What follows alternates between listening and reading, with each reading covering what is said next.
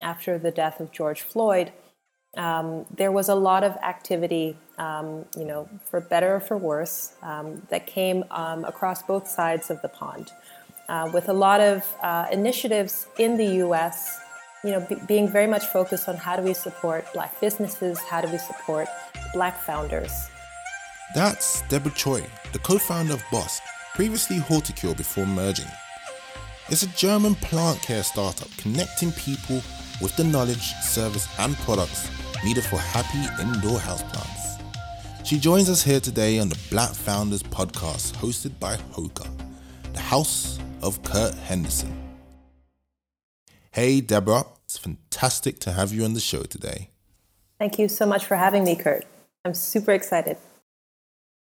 So today, as we've done with our previous podcast guests, we'll be talking about your journey, what you're most passionate about, and then exploring our 4 exciting challenges, which will be explained in more detail just before we start each round.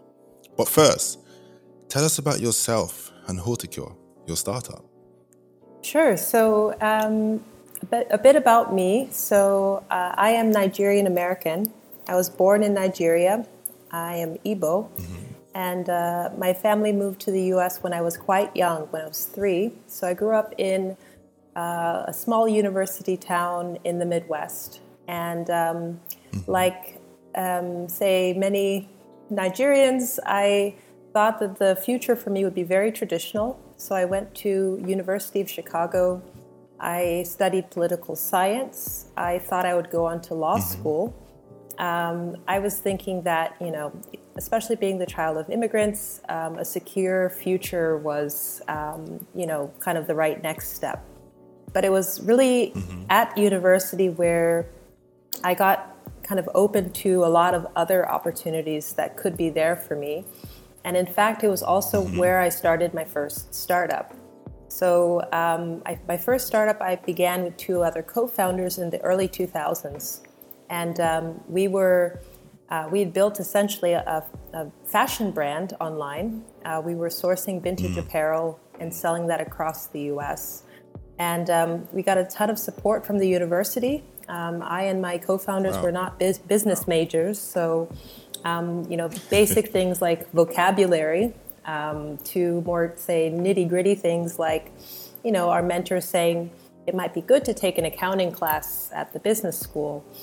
Were so instrumental for us in becoming business people, but also being successful in that first venture.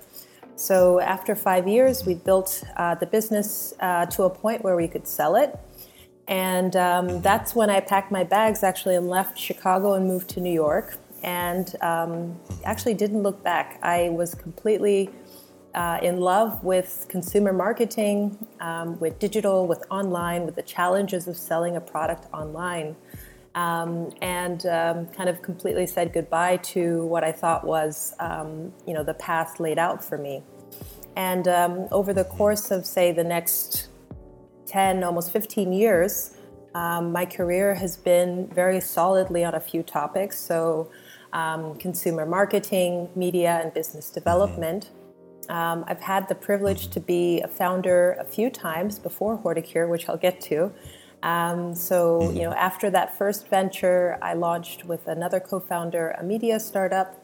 I also had some time where I was running a marketing agency for some years in New York that was working with various startups that were looking to expand their businesses into the U.S. So we were working with actually really amazing teams from the UK, from Europe, from Tel Aviv, from South America on their consumer marketing. And when I moved to Europe, so I've now been living in Berlin, Germany for the last 5 years. I would also say that was not something I thought would happen for me. But I moved here for, say, family reasons. I decided, to first take a position here at a really interesting startup called Monarchy. They were a competitor to Made.com or West Wing, selling home furnishings and home design. And I was there overseeing international expansion, in general business optimization, and then also kind of launching new acquisition channels like partnerships and affiliate for them. And I stayed there for 2 years until I felt like it was time to finally get back into the founder seat again. So I launched Horticure 2 years ago, and Horticure is essentially an on-demand platform that links together plant parents, if you will, along with vetted plant experts. And I actually started this newest venture because I really sympathized and lived the experience of many of our customers. I would always buy plants, often from the wrong places, like IKEA, and bring them home. We'll cut that bit out. And from Swedish furniture houses, and bring home a plant or two, bring home soil, bring home pots, figure out how to do that in different cities that I've lived in. And, if I was lucky, a few months later, but very often a few weeks later, all those plants would die. And I felt that there had to be a better way to enter this category. So with Horticure, we were operating in a few different cities in Europe and also in the US, with both offline and online, say, private gardeners to support people in their homes and also in their offices. More recently, so at the end of last year, I made the decision to merge my business with another player in my category here in Berlin called Bosque. And the future for us, 2021 and beyond, is still being shaped. But this is a really exciting chapter for me as we're, working to build essentially a more holistic approach to not only caring for plants, but also buying them together. Wow, super exciting. And wow, what an incredible journey that you've been on to get to this point. And how have you seen the uptake from consumers with Horticure? Yeah, so what's been really interesting with our step initially into just the service side was the kind of the creative ways that people made use of that time with essentially their plant doctor. So we had some customers who were, I would say, really plant beginners, pointing to a plant and saying it's a green thing, but I have no clue what kind of plant it is, or how much water it needs, or where I should place it in my home, to say, individuals who I would say are more experienced, who are looking to upskill. So maybe they were already quite successful at maintaining their plants, but they wanted to do a tricky kind of propagation, which is like a separation of a plant, and then the growth of new leaves from the, say, mother plant, which is not something that beginners necessarily want to start dabbling into. All the way to people walking through a brand new empty apartment and saying, tell me what should be on my shopping list. So that has been, quite fun to see, what people do when they have a service like this at their fingertips.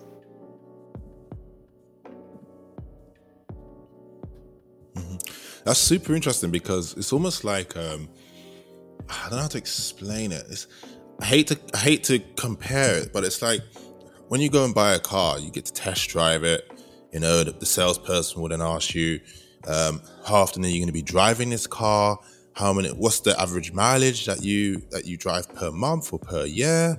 Or what kind of comfort are you looking for? Are you looking for something more sporty or just comfortable? Are you a family, or is it just you and yourself driving, or you and your partner driving? So it's very similar. It's almost like you're walking these customers through individual experiences in choosing a plant. So as our listeners may not know, I've spoken to you before and you helped me choose a plant. And I've chosen that plant based around my lifestyle. My lifestyle is a bit choppy. I'm here one day and then I'm there the next. So I wanted a plant that I could keep alive and I don't have to keep killing off.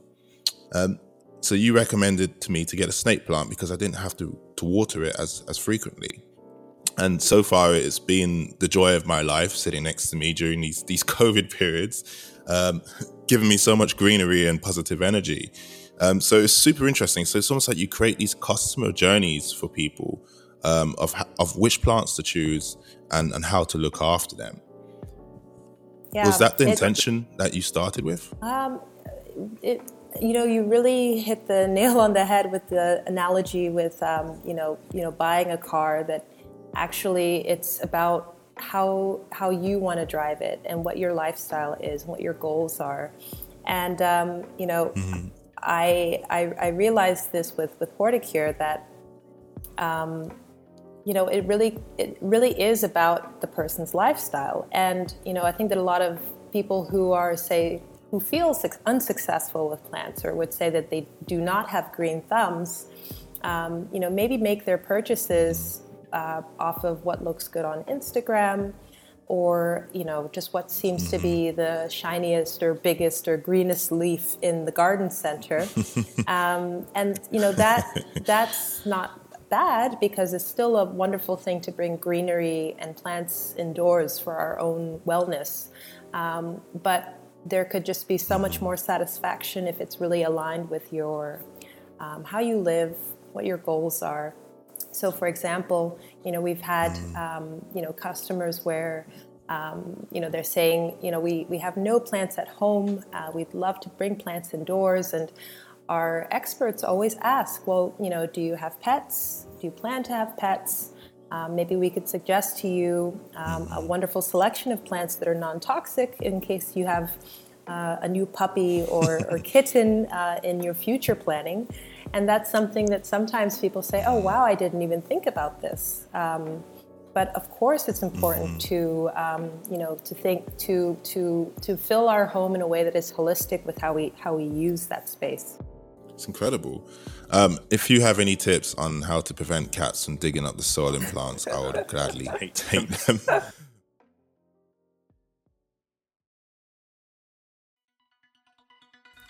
So, Deborah, for your first challenge, you'll be exploring your multitasking skills, answering questions that I've prepared for you whilst playing the game T-Rex Runner. The longer you stay alive over the course of a minute, the more points you'll get. There's 3 rounds with a maximum of 15 points. Alrighty. So, hope you're ready. That's 5 points per round. So, are you feeling ready to get started? Okay. So, for your first question, what's the most frequent question you get asked about plant care and why? When should I water the plant? And it's a good question, because I would say roughly 80 to 85% of plant issues boil down to over or under watering. So if you do get the watering right, it solves the majority of problems that can ensue afterwards. So that's the most popular question. Okay, great. Really good information there. Yeah, you did all right there. That's good for your first answer. Second question. So for all the plant murderers out there, what's a good starting plant for their home? Okay, so I would say actually one of 2, either the Monstera deliciosa, which is also sometimes called the Swiss cheese plant because of the holes in the leaves. It's a really classic plant. There's also a hashtag for it called Monstera Monday, which I think has like over 500,000 followers or more at this point. And it's popular for a reason. It's beautiful. It's really fairly easy to care for. You water it every 2 weeks or so. And it responds with beautiful kind of architectural leaves. The other one that I would recommend is actually the one I recommended you. So the Sansevieria family, or the snake plant. And, these they're called the snake plant because of these really cool kind of markings on the leaves, which just kind of sprout up from the earth of it. And, one thing I also personally love about the Sansevieria is that, it comes from West Africa. Historically, this is like its native climate, and it's a plant that grows in, say, arid or desert regions, and doesn't need a lot of water. Naturally, when the rain comes, it'll kind of hold as much as it can in its leaves, which is why its leaves are quite thick. But what that means for having this in your home is that you water it once a month. In the summer, in the winter, maybe it's every 1.5 months. Super, super easy care. So these are the two that I would recommend. Incredible. Well, thanks for that information. And thanks for the recommendation on the snake plant. I love it. Yeah. So the final question, and I see you've been doing a lot of tree jumping. Between the countries that you've lived in, Nigeria, the USA, and Germany, which one has inspired you on your journey to become more a green farmer, and why? Oh, really good question. I would have to say that it's actually maybe none of the above. So, home for me is many different places. And a good friend of mine very famously said that home is where we feel local. And I truly believe that. So although I've never lived in terms of like a residency in any way in Marrakesh, it's actually one of the places that I, at least before COVID, would go to as often as I could for a few reasons. And one of those main reasons was the nature, the terrain, the idea that, you look up, you see mountains, the Atlas Mountains, everything grows almost like weeds. And there's just so much nature to admire in its, so to speak, kind of natural environment. So, growing up in North America, now living in Northern Europe, greenery outside is, I wouldn't say it's monoculture, but it's just not as variegated as in, sunnier, warmer, or even more tropical areas naturally. So, I just draw a lot of inspiration from the natural world. Incredible. And I just a point of reference on that. I'm guessing you stayed in the riads in Morocco as well. It's super green. I love riads. Personally, one of my favorite kind of environments to stay in. Yeah, so inherently communal and open. This idea that the sky is part of the home. Of course, this is quite tricky to do if we're talking about London or Berlin, but it is a different kind of living for sure. Well, thanks for sharing. And well done on the task. So for the first question, you got 2 points for that. Okay. The second question, you got 1 point. And the final question, you got 1 point. Out of how many points? Now, total you can get for that round is 15 points. Okay. And each question is 5 points maximum. Okay, Congrats on that. So your total points for that round is 4 points. So Deborah, I'm really keen to know about your passions and the movements in which you support and champion. One of them that springs to mind is Tech in Color, which I know you've been working on alongside Elena and Stephanie. Yeah. Tell us about the journey up to date and what's next for the three of you as an organization. Oh, thank you for asking. So, with Tech in Color, let me start with what we are. So Tech in Color is a platform with, I would say, a very large mission. We want to connect and support the startups across Europe that are led by Black, Asian, and minority ethnic female founders, so BAME female founders. And, it's not just because we are also BAME female founders ourselves, me being Nigerian American and Alina being Indian British. It goes a bit beyond that. And, also, I have to say, being an American here in Europe, I really see a lot of differences in where the conversation is when people talk about diversity. And, really with 2020, with everything that kind of came about and came up after the death of George Floyd, there was a lot of activity, for better or for worse, that came across both sides of the pond, with a lot of initiatives in the U.S., being very much focused on how do we support Black businesses, how do we support Black founders. And what was interesting to see was, the different ways the European response came around. So, there was, in some cases, I felt kind of a trying to copy-paste initiatives that were happening in America, in, say, Germany or other parts of continental Europe, that completely have a different history with race and with different groups and different migration flows into the country. Right. So, with Tech in Color, we decided that it's incredibly important to support underrepresented founders, full stop.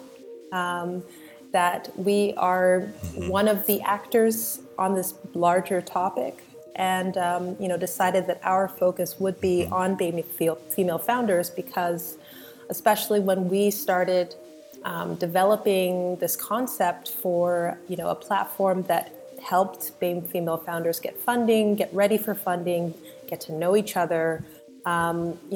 We just didn't see anything like it in late 2019. And with Tech in Color, you guys are working with Techstars, Google, and Silicon Alley and London and partners. Yeah, so I'd have to say that we got so much inspiration coming out of a accelerator program run by Google for startups that was designed for women. So this is how Alina and I met in 2019.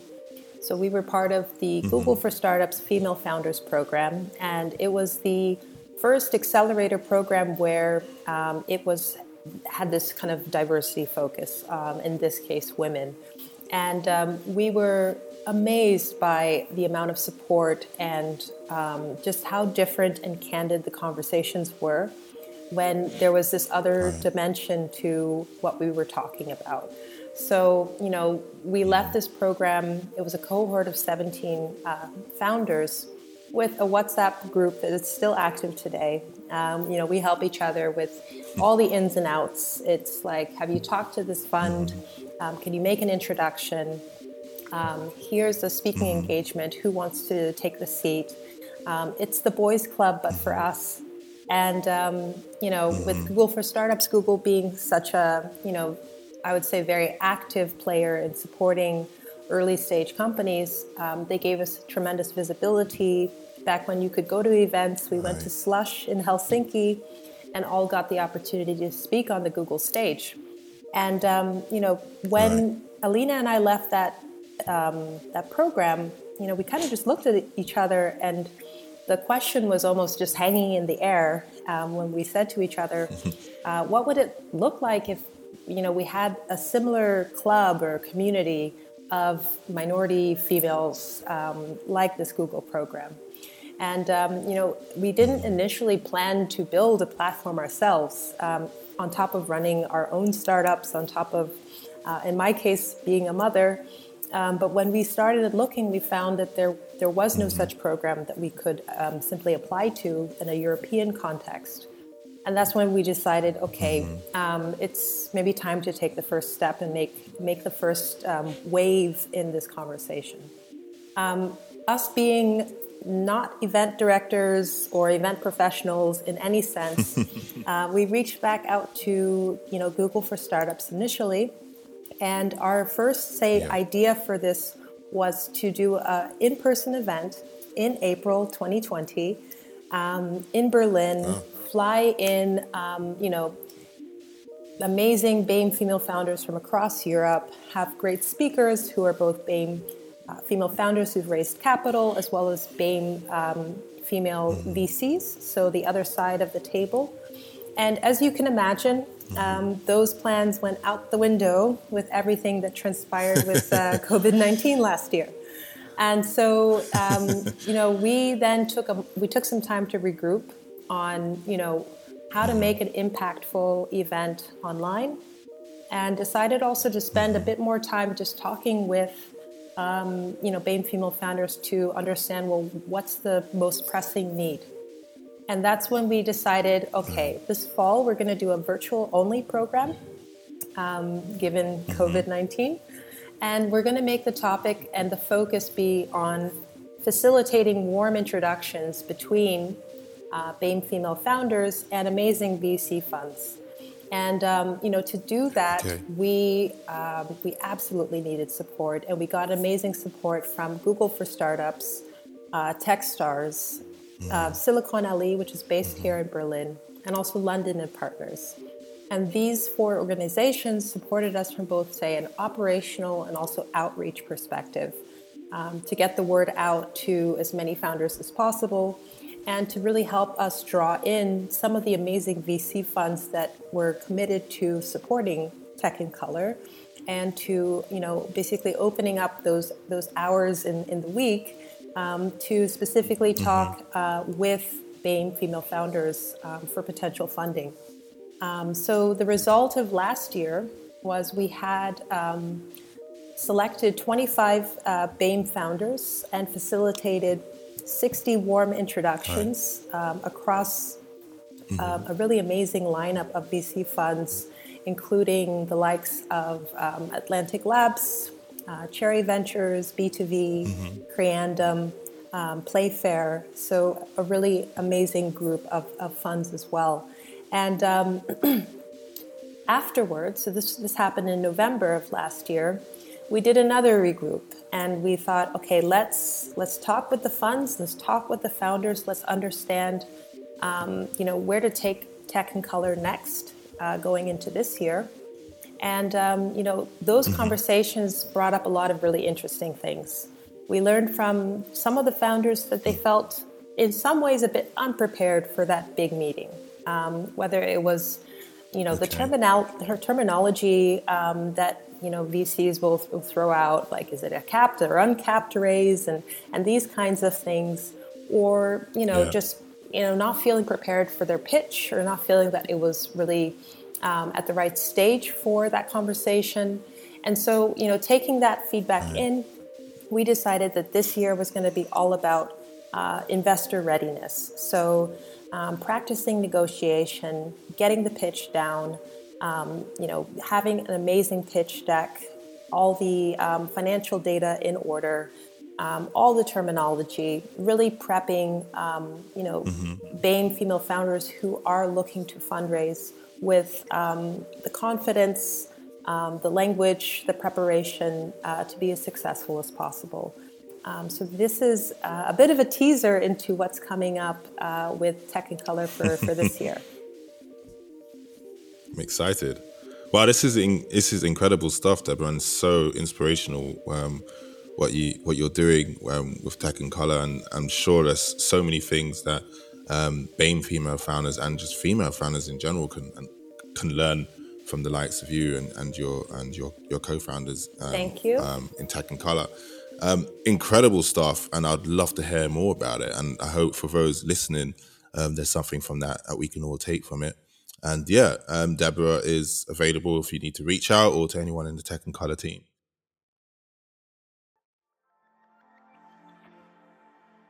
So here we are at the second challenge. It's the presentation round. You'll have to pitch a new startup idea curated by myself. We'll go through the problem, the solution, and of course the business model, all within a few slides. Oh, wow. So obviously you haven't seen any of these slides that you'll be presenting, but this is a test of your improv skills, which I know you're very good at.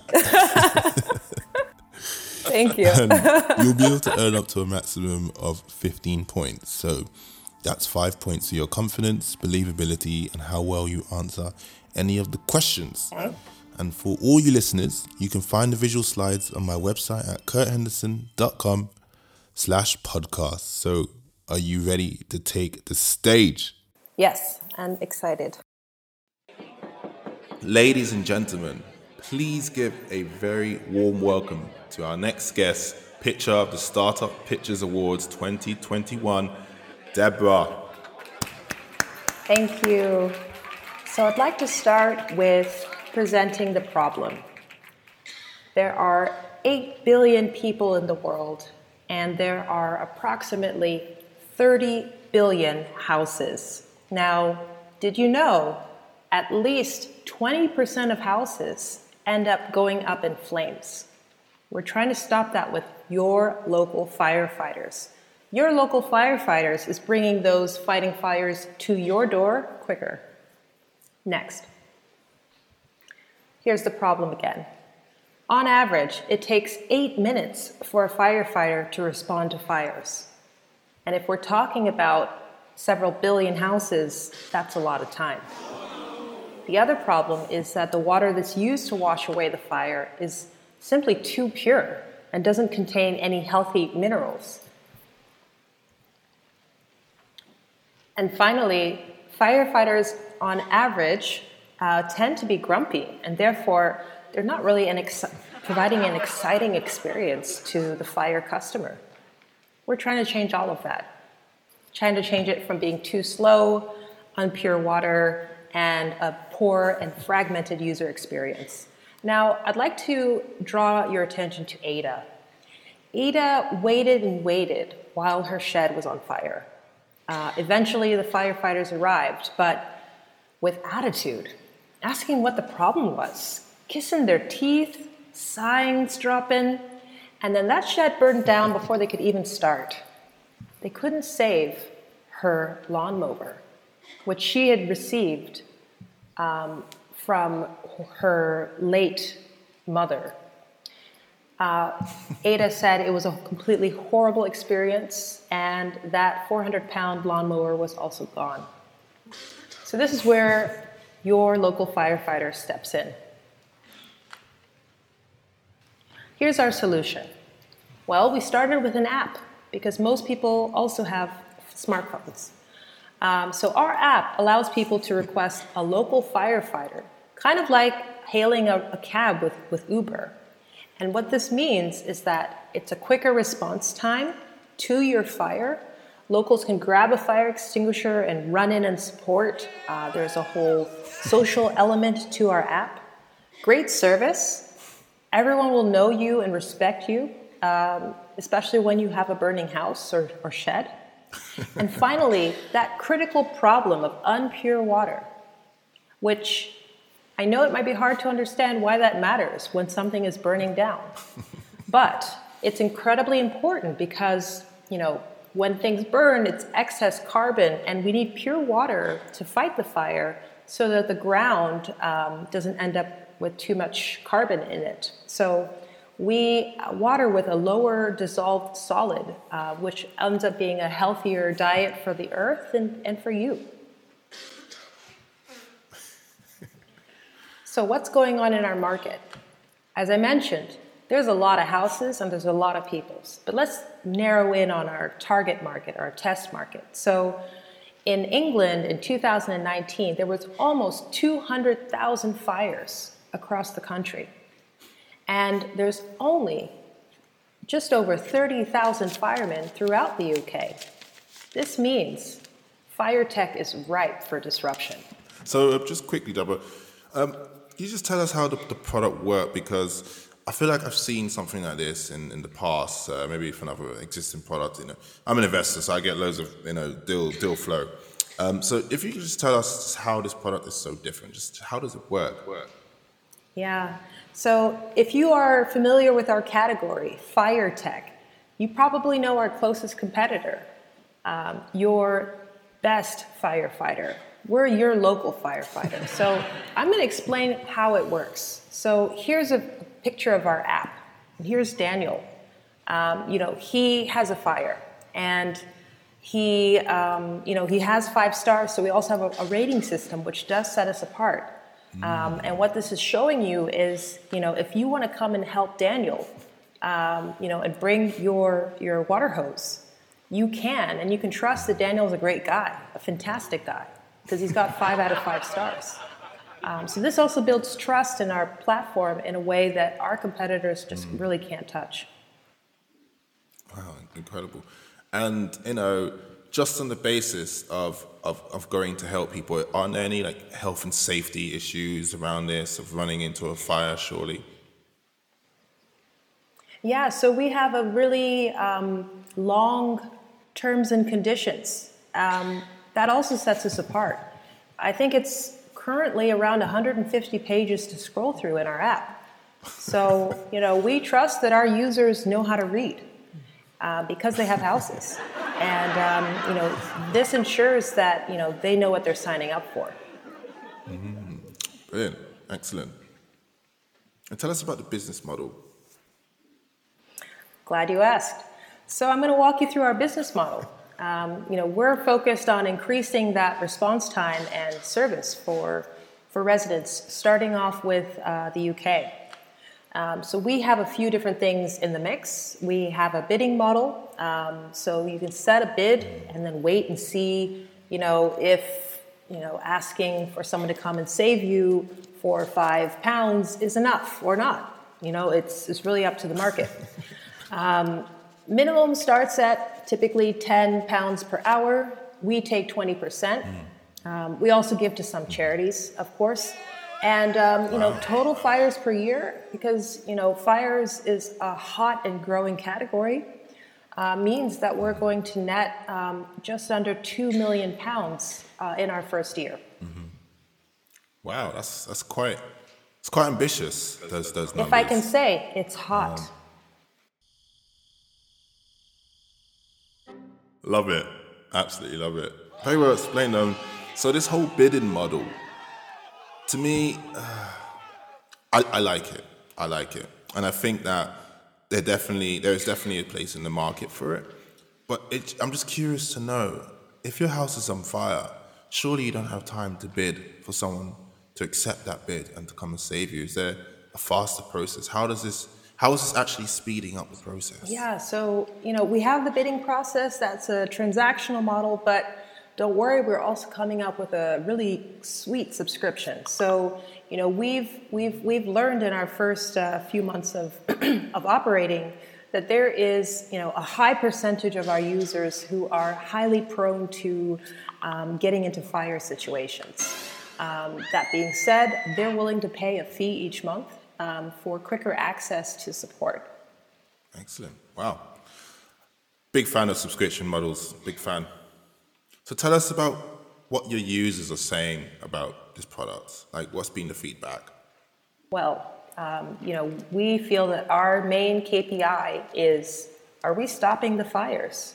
And, Rivers and Robots magazine agrees. When it comes to fire tech, they've been covering this category for years. So they've said, and I quote, it didn't keep my fire burning. The other part of that sentence is, we stopped the fire. Francis, good friend of your local firefighter, said, I don't always use YLF for fires, but sometimes I want to feel lit, and now I do, most times. So we're finding that we're unlocking new revenue channels entirely. I mean, we started off with fires, but who knows? It's an open sky for us, and we could start to dabble with other categories like water or air. Scarlett has also noted that, she placed a bid, and that was it. It was fast. And, she even made a friend after her fire was extinguished.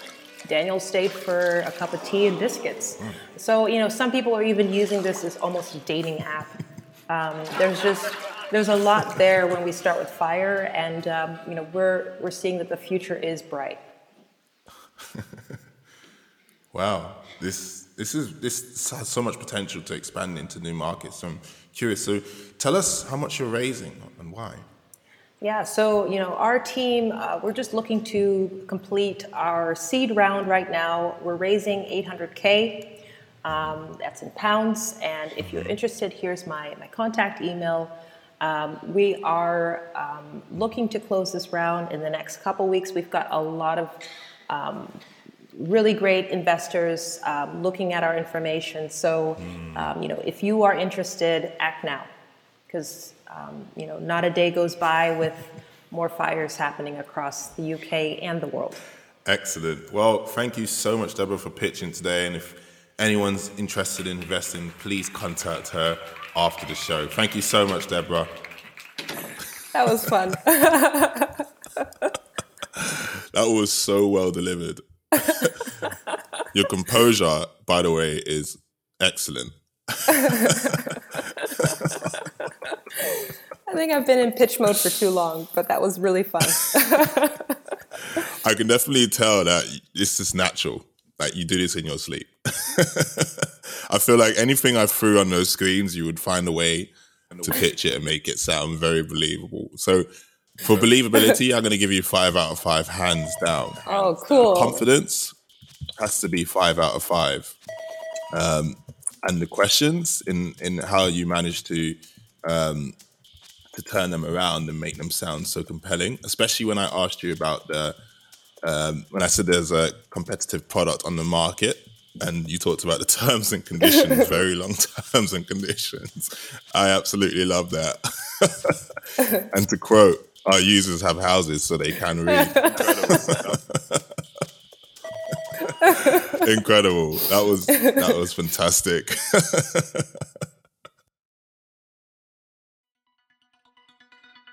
So for our third challenge, you had to perform a fake product ad.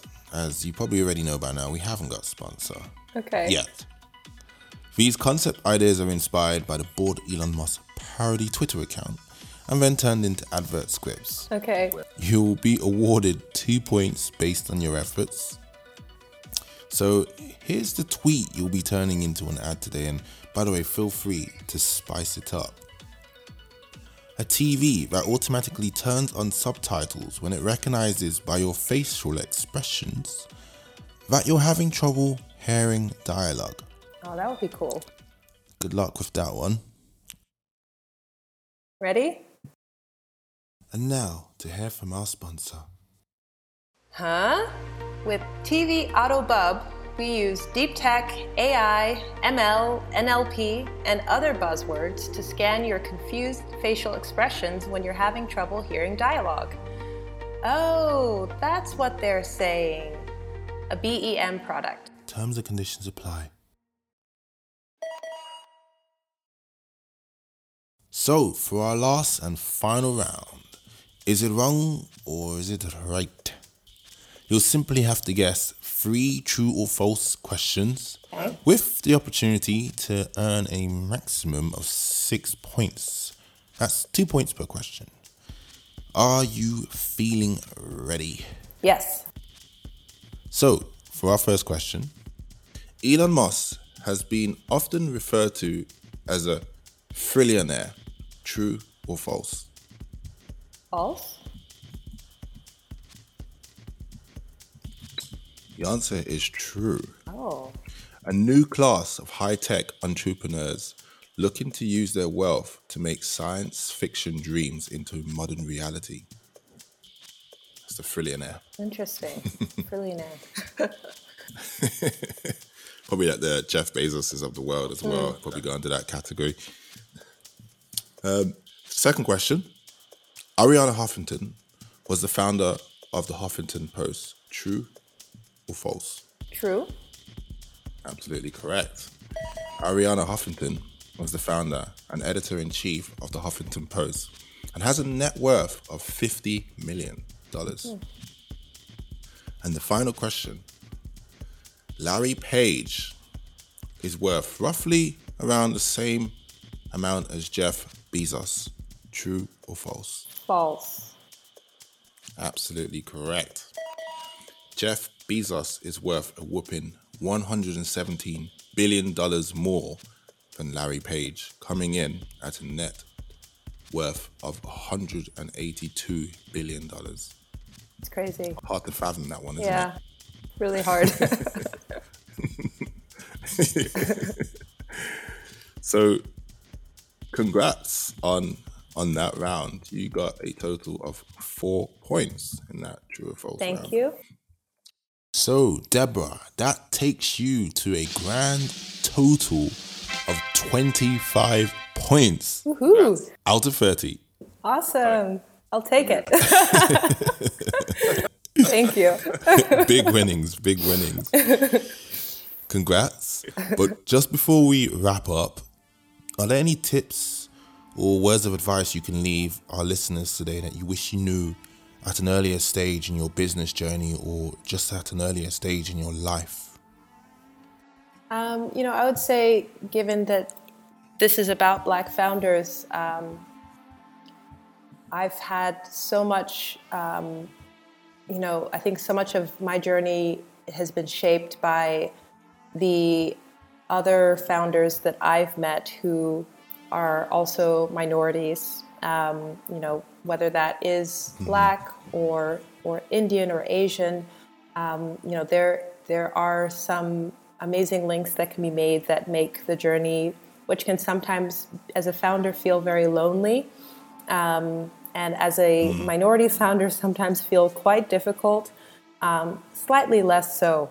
My tip, and it's also kind of what works for me, is to make that network.